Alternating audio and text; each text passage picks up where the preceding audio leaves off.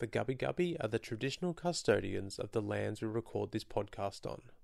We pay our respects to elders past, present and emerging, as they hold the memories, tradition and culture of this land. We extend that respect to all Aboriginal and Torres Strait Islander cultures.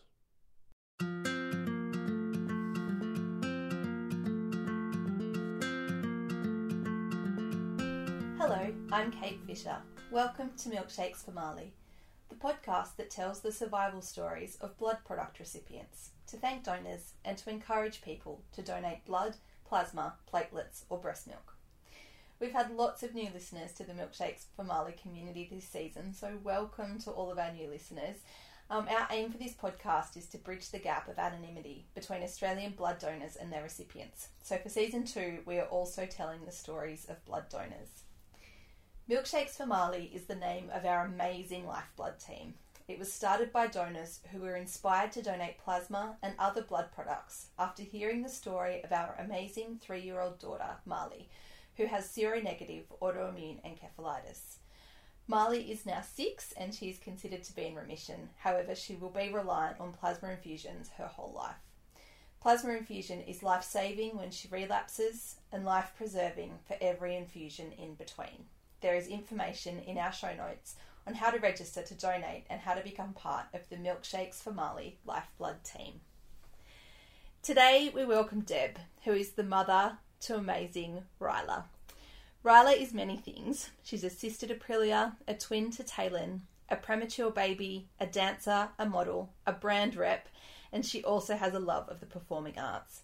She has spent way too much time inside the walls of children's hospitals, and she is also a blood product recipient. Today, her mum, Deb, joins us to share Rylah's incredible story, none of it which would be possible without Australian blood donors. So, Deb, welcome to the Milkshakes for Marley podcast. Thank you. Very excited to be here. Thank you. All right, let's dive straight in and tell me about Rylah. How old is she now and what makes her smile? Rylah is 10, though she'll, like most of us, try and tell you she's only 9. So she tries to cut a few years off. When you question her about it, she then jumps to 18. So I'm a bit worried about that. She's either wanting to be younger or older than what she actually is. We've just had an amazing weekend, actually. We headed down to the Gold Coast and Rylah did a rehearsal for Kids Fashion Week.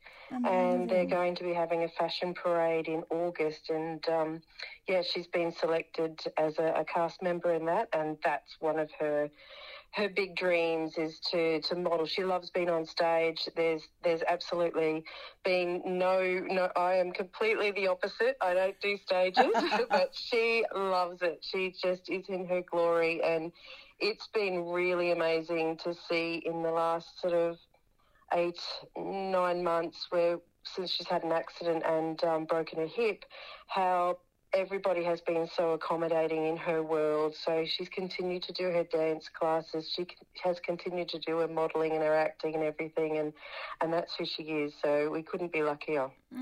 That's amazing. And that leads me beautifully into the next question. So Rylah is a twin and they were born prematurely.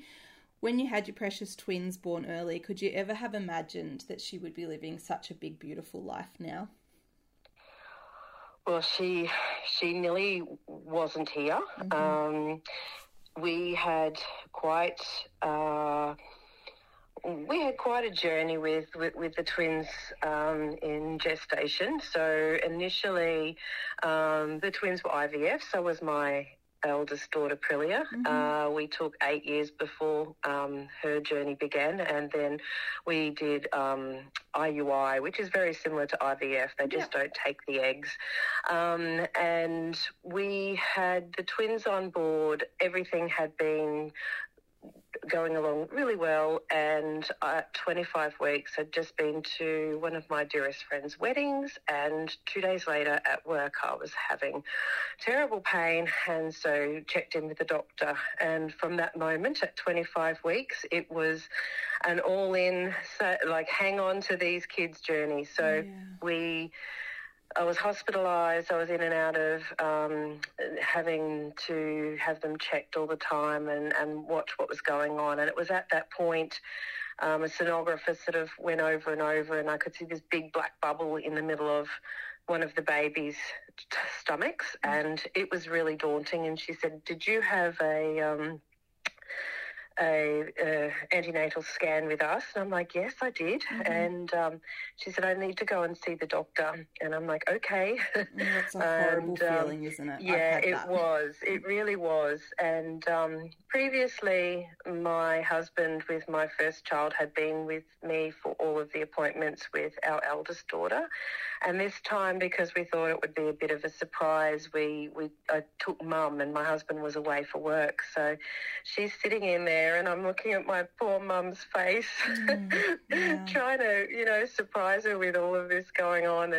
And she's just knowing that she has no words of support for me, and I have no words of support for her. We were just sat in silence, but the silence was also comforting. Yeah. So, we found out that Rylah had a Duodenal Atresia, which meant that it's a normal process in a person's body where their stomach closes to connect to into the intestines there, and then it opens back up. But Rylah's didn't, and so she wasn't swallowing any amniotic fluid. Right. Causing a lot of pressure. Already I'm larger than a normal pregnancy because I had Talon in there as well.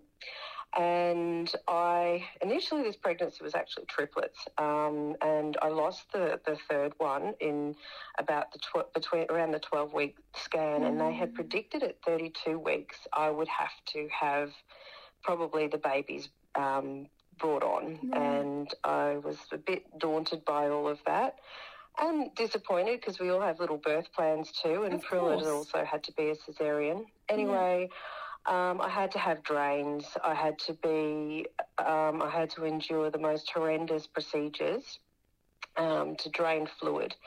Each of those, they're done very, very similarly to an amniocentesis, so high risk procedure. Yeah. I then had to have Rylah through to 32 weeks, and after 32 weeks her little body was going to be viable enough to be able to sustain anything that was going to happen, because she was going to have an operation to open this because she couldn't eat or swallow. And the complication was I was so big, so pressure was on the cord.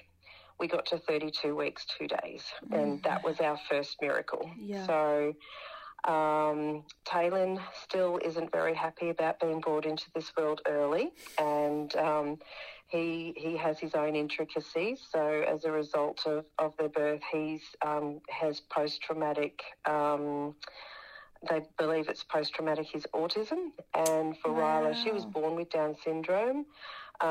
We didn't know that she had Down syndrome when this can be a marker, the Duodenal Atresia, but it's not very common at all. It's like one in the statistics I can't pull up at the moment, but it's very, very low. And so because she had to have that surgery, I had the children at one hospital, and she was whisked off and taken to another hospital. So and I didn't even get to touch her, so that was really tricky. Then when I did get, Talon and I were transferred over to her, she'd had a surgery, and she was just hooked up to all of these things. And her surgery went well. It was so good. She was doing so well. And then 2 weeks later, she picked up a bug on the ward, and that was the turning point. So being so little, being so prem, having had major surgery, the bug took over her body. Your twins spent around 3 months in a neonatal intensive care unit, and unfortunately Rylah did catch a virus during her time there, which resulted in septicemia. Having an already medically complex child in an intensive care unit with a septic infection is a terror that unfortunately I can relate to, because we have been through this, and we've been through the process of saying goodbye to Marley and not expecting that she will make sunrise the next morning, and we've had to do that a few times. So my heart breaks for you, because I know what that feels like, and it's not something that a parent should ever have to go through. What treatment options helped Rylah to survive that horrible time? She was filled completely over her whole body more than once with other blood, with other people's blood. She just had bag after bag after bag come in and be hooked up, and she had a mini bar fridge beside her and all of these cords and everything. It was I think I was in survival mode, so I actually rang my husband and said, can you remember exactly what blood products Rylah had? Because and she probably had multiple blood products, to be honest. Babies of that gestation quite often need platelets, but it could very well, I was probably whole blood if they were reflushing everything through. But then the intravenous immunoglobulin infusion, which is plasma-based, is so often used with anyone who doesn't have a properly functioning immune system. So there's every chance that she had all of them.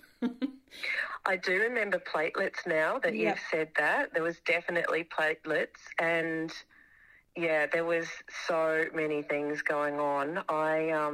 It's that call that you get in the middle of the night and you're just not expecting it. And you just go into survival mode, and you just put all of your energy into talking, because you can't pick them up. They've got cords coming out of them everywhere. And I also had another little bub with me as well. And you were recovering from a C-section. A little one at home. So you just put one foot in front of the other and pray for your miracle. Yeah. And she rode the wings of angels and prayer for about 3 days, and in that whole time she had the blood transfusions. On the second day, they actually detected the bug, which was the game changer, because they had come and said to us, we don't normally find the bug. We don't. It's not normally a very good outcome.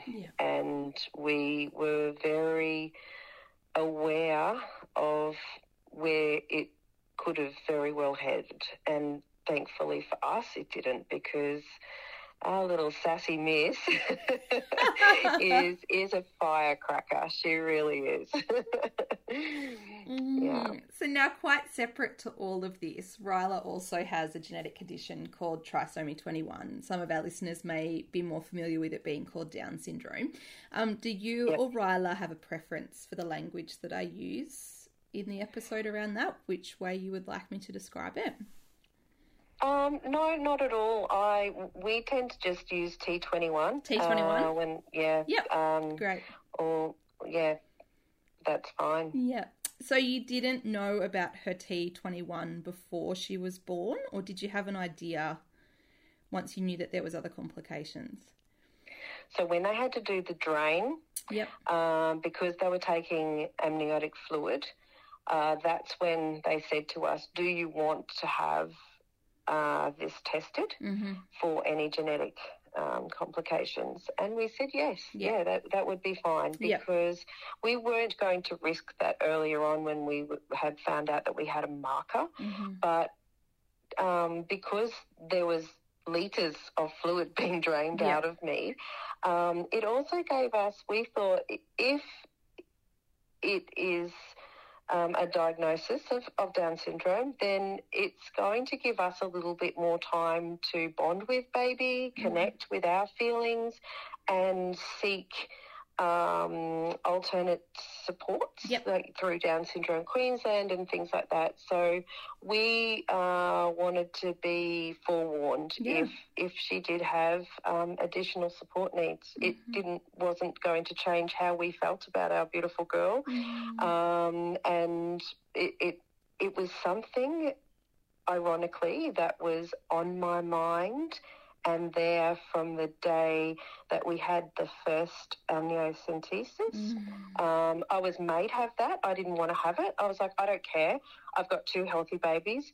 I am an older mum now because I had waited so long to have my children and be supported through IVF. So what I have will be my family. And so everything came back clear from that initial amniocentesis.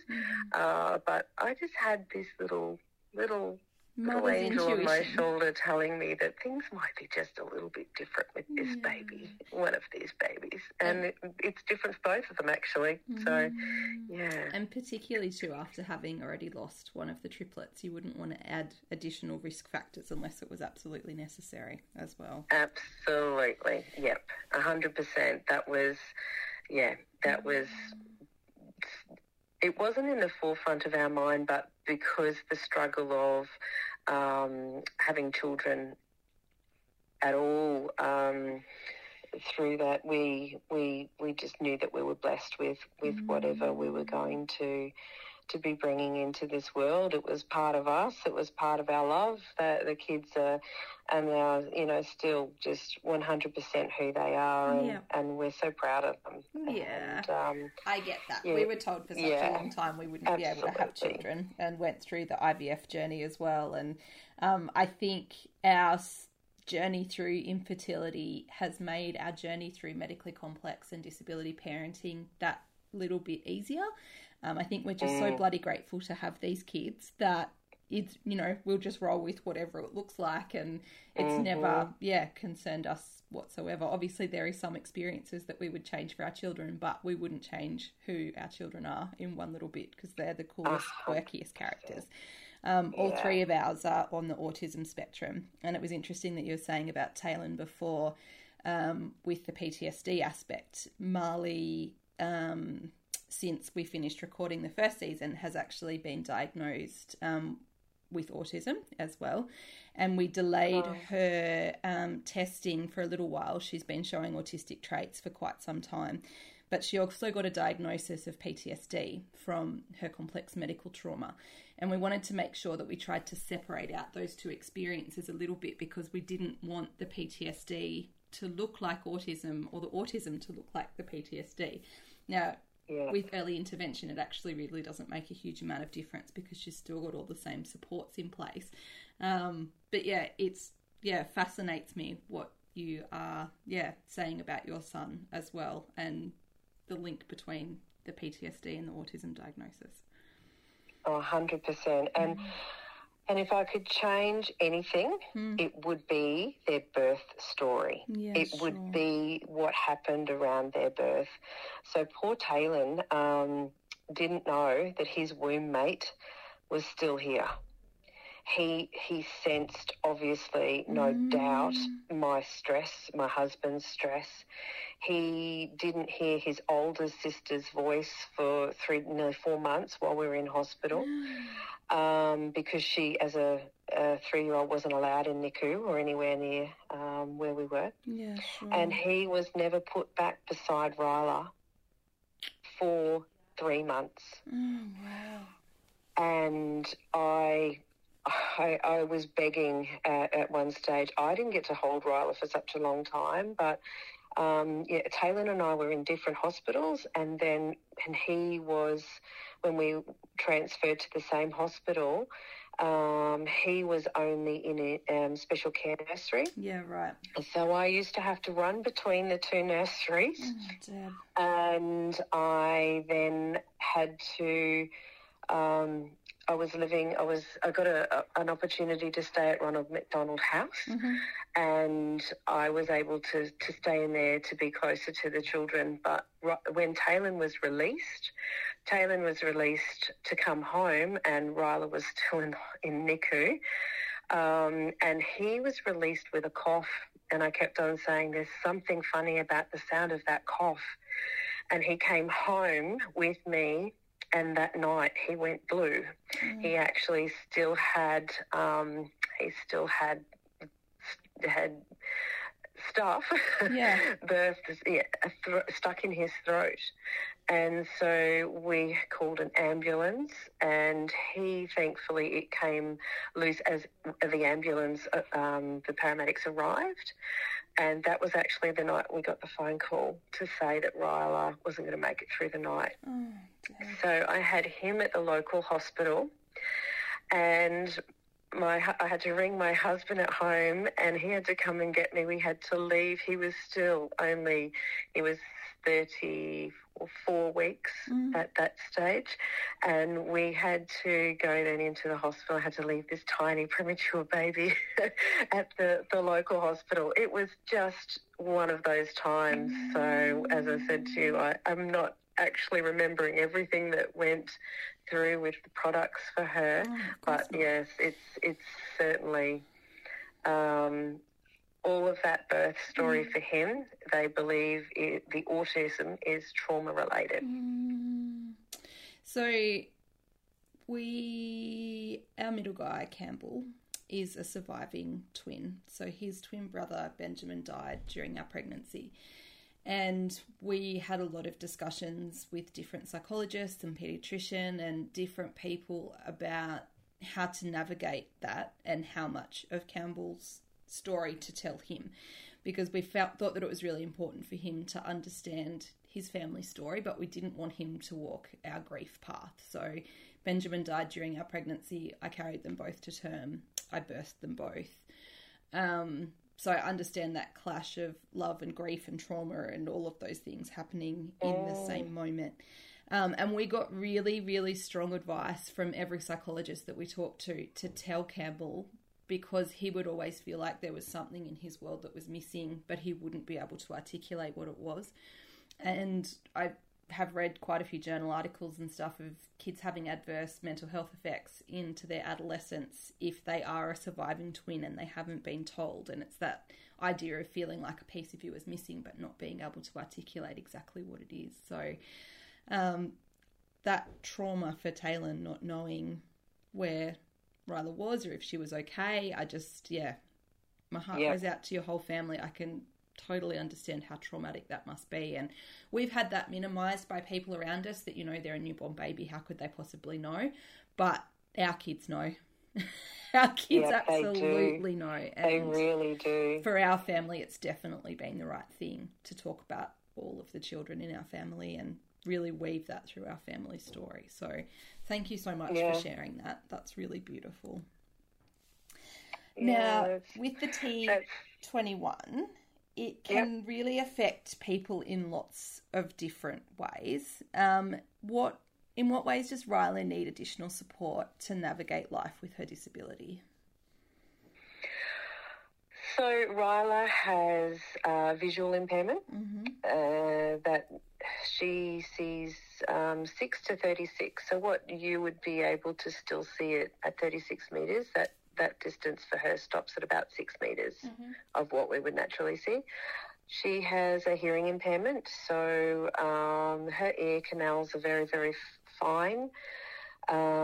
She wears a bone conductor hearing aid, so the actual cochlea and everything is fine, but it's the sound waves getting through to the brain. So the bone conductor conducts the sound on the bone.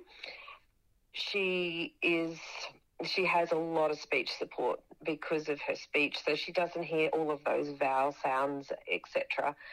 Unfortunately, I wasn't aware that a lot of children with speech sounds like that have difficulty, can't pronounce R's, so I've given my daughter a name that she can't pronounce herself.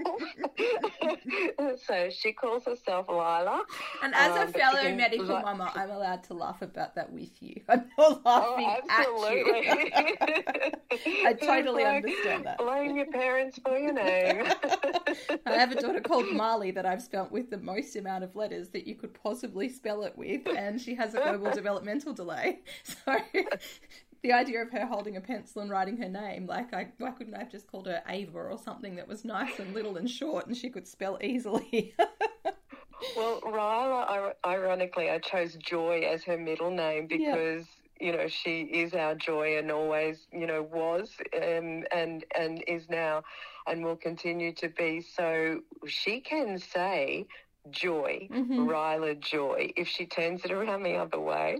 So though we all call her Rylah, she doesn't want to take on Joy as her name. She actually steals her sister's name and calls herself Prilia. Okay. So look, after what she's been through, whatever works. If that's what she wants to call herself, that is absolutely fine. It's classic. So everybody with Down syndrome has a degree of intellectual disability as well. Right. So Rylah is still, so she's 10.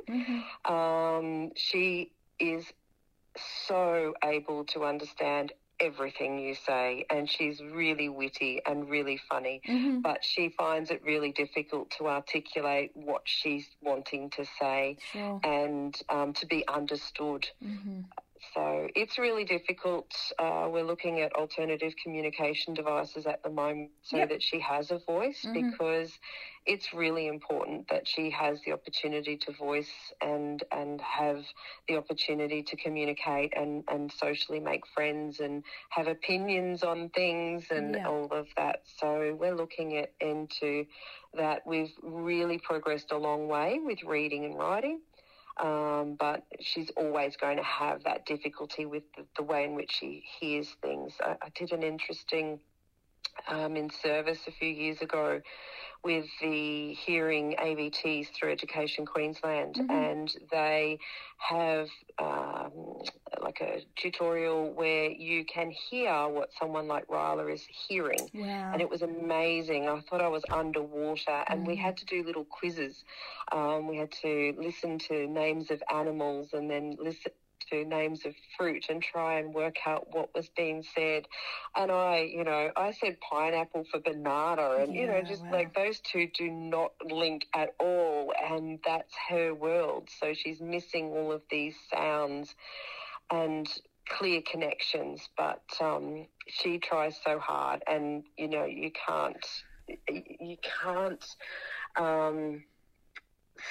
stop for a moment with Rylah and not see that she's looking and scanning for how she can help you understand. So she's the greatest at charades.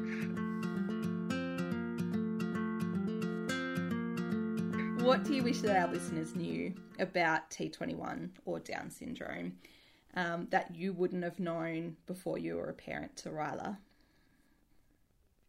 Oh, it's the greatest blessing. You just don't know how lucky you will be.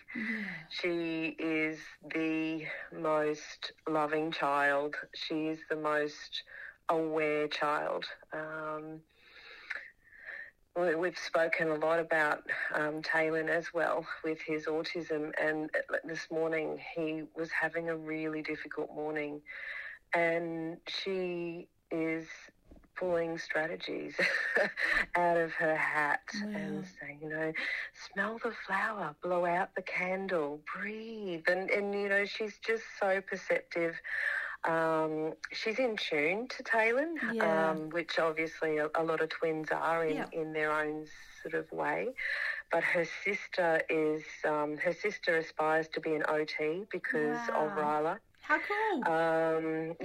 Because she's seen the difference that therapies and stuff make, but she's also just wants to help Rylah. So those two girls have their own completely different language. They just get each other at a completely different level. But Rylah just brings everything into this house. So one of her greatest, I'd say it, maybe it would be a goal, but she sees herself, we've brought Rylah up the same as the other two children, as normal. We are all normal. We are all of our intricacies, we say. And she wants to grow up. She wants to have children. She wants to get married. And if there's anything that she loves to see more, it's a movie kiss in a movie, or mum and dad having a hug. And she'll, like, if things are, busy and whatever, she's just like, oi, hey, come back here. You two, kiss. And she'll just bring us all together. And it's so amazing that one person can have so many positive influences on so many people around her. She sounds remarkable. Yeah, she is. She's been, so Rylah's in a wheelchair at the moment. She broke a hip. And we've just been in for another infusion in hospital last week. And while we're sitting in there, she had been looking the night before at Aprilia's photo albums, and she says, my story. I want to tell my story from when I was a baby and about my hip.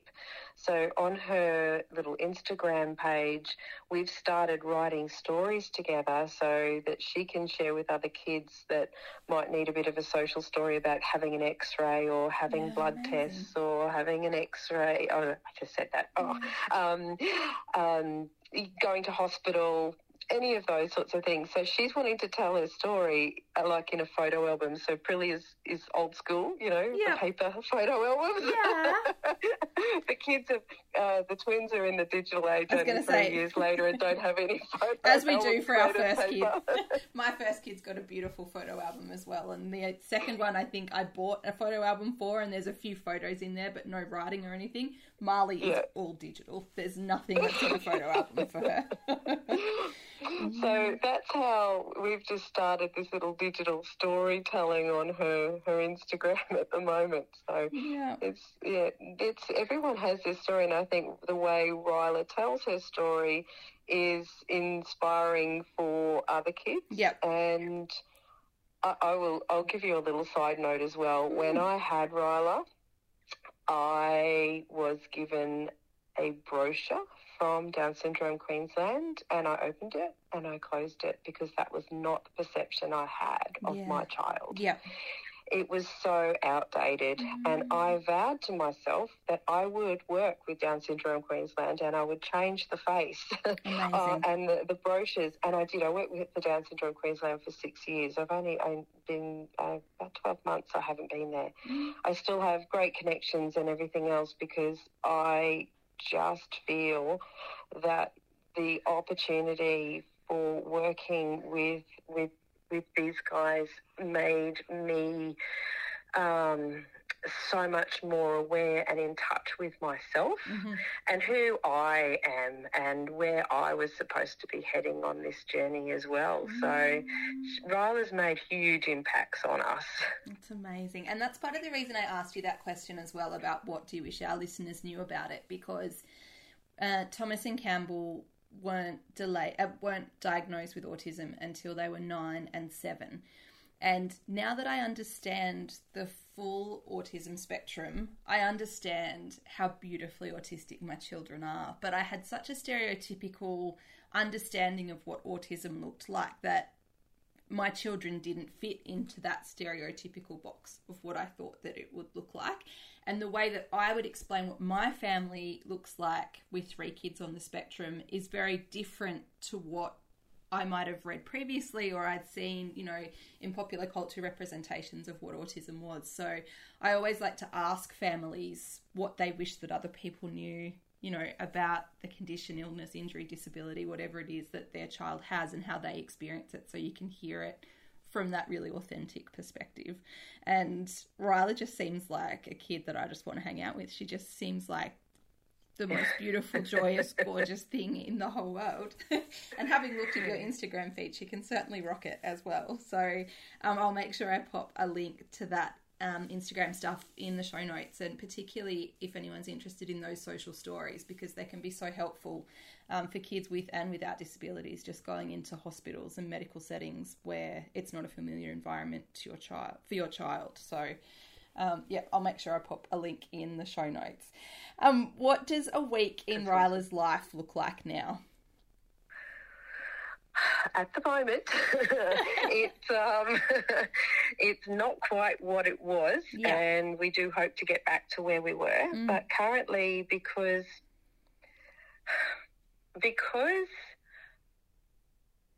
I hold a lot of guilt. going back to where Rylah has not got the communication skills, going back to where she has an intellectual disability, going back and on to sort of what you were saying about parents sometimes needing social stories to support their children with the journey that they've got. Yeah. When Rylah hurt herself at the gym with her hip, I took her to three times we presented in hospital. And I know that I am her voice and I am her advocate. And I tried so hard. I knew that there was something seriously wrong with her, but no one listened. And I, in fact, also called Ryan's Rule. But she was left nearly a month and the bone died in her hip. So she has necrosis of the femoral head. So we have, and that's also why she wants to tell her story, because she has a really big story and she uses her Instagram all the time to show people photos.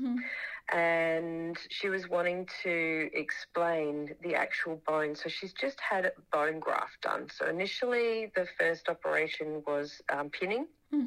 And then 6 months later now we've just had a bone grafting. And that is mind-boggling to see this missing piece of bone of 10, 15 centimetres long out of the bottom of the leg, which has gone into a hip. So our journey is... at the moment, a lot of hydrotherapy to try and get her walking again. She's only allowed to walk or weight bear in the water. She's not allowed on land. She is still... She's trying to grapple with where she fits still with ballet, which was one of her first loves. And she was doing ballet, she was doing acro, she was doing musical theatre and drama. And that's all really shifted for her. Though she's trying to do it in the wheelchair and though where she is with her classes, the dance studio is amazing, and there's, again, photos there of how she was included in her concert last year. So we sometimes get to ballet, but it's really challenging. So she's in a place mentally where we're trying to keep her moving through. She loves the pool. So this afternoon she's off to physio and then she's off to a speech session after school. Tomorrow is hydro session.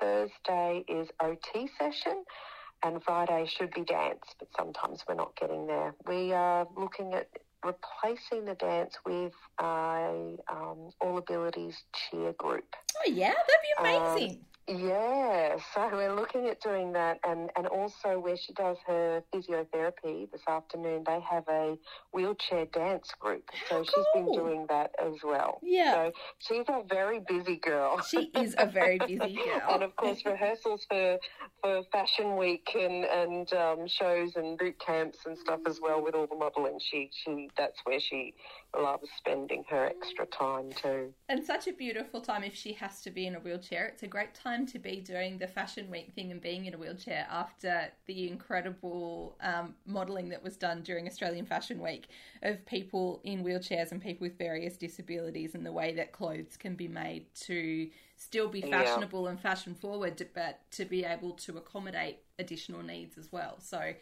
it's a beautiful time for her to be involved in that and to make such a big difference for other people who are wheelchair users to be able to experience fashion and expression in that way as well. Absolutely, and she's always just rocked it on the runway. It's she initially did a Target catalogue, and that's when we first went, oh my goodness, this child really likes the camera. Yeah. And that flowed on from the brochure work I was doing with Down Syndrome Queensland. So she'd been spotted in that, and then we did some Target catalogues. And then her first runway experience was Catwalk for Kids. And it's in Queensland. It's a charity fundraiser as well. And that's where she first got on the runway. And it was graced with all sorts of children with all sorts of support needs and all sorts of norms and everything else. So we found a beautiful designer who also had a son with autism, and she had all three of my children do a photo shoot, and she got Taylor to promise to go along the catwalk with Rylah the following year in her wares, and he did it. So it's not just again, as I said with Rylah, she brings this journey for all of us. So she helps Taylor step out of his shell where he finds those noises and all of that sensory stuff overwhelming. And she's like, no, come on, let's go do this. We're doing a photo shoot now. So yeah, it's really wonderful. It's so exciting to see the face of beauty changing and being more inclusive, and even look at the amazing Dylan. I mean, our Australian of the Year, what an ambassador. And you know, something that I see through having him there, and something that I've also learnt with how I advocate on Rylah's Instagram page, is we've come so far with all of our inclusions with schools, with everything, but we've still got a long way to go. You know, just even the lips to get Rylah up in the wheelchair, in the gutter. Some of them, they're too steep, so you flick her out of the wheelchair. You know, there's wheelchair or parking accessibility for people with wheelchair permits and stuff like that. They're on huge slants, so you can't get the person out of the car, or the people don't have permits and they park in the spaces and they don't need to, and you've got to then park miles away, and you come back and someone's parked beside you and you can't get your child into the car. You know, those sorts of things.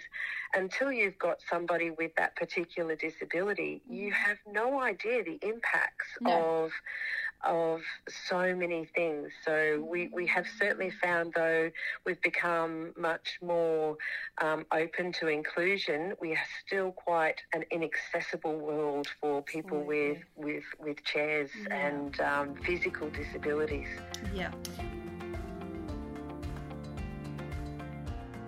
To close us out, without blood donors, Rylah would likely have lost her life in that neonatal intensive care unit.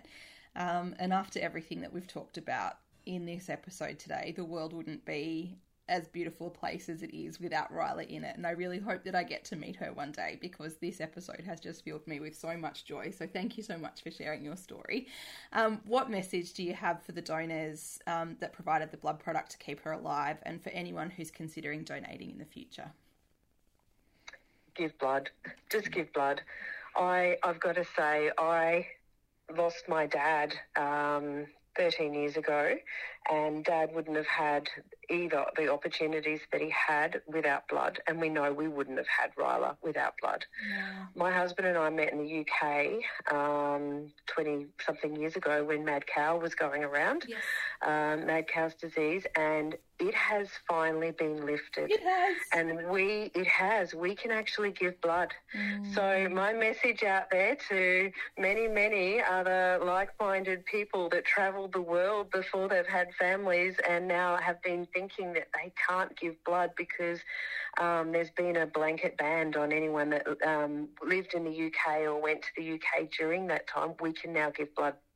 So it's very exciting. So there should be no reason that people can't roll up their sleeves, because it changes lives, it saves lives, and it's so important. And there's not enough people donating. Yeah, and I'll pop a link to that updated information on the UK travel in our show notes as well, so people can go in there.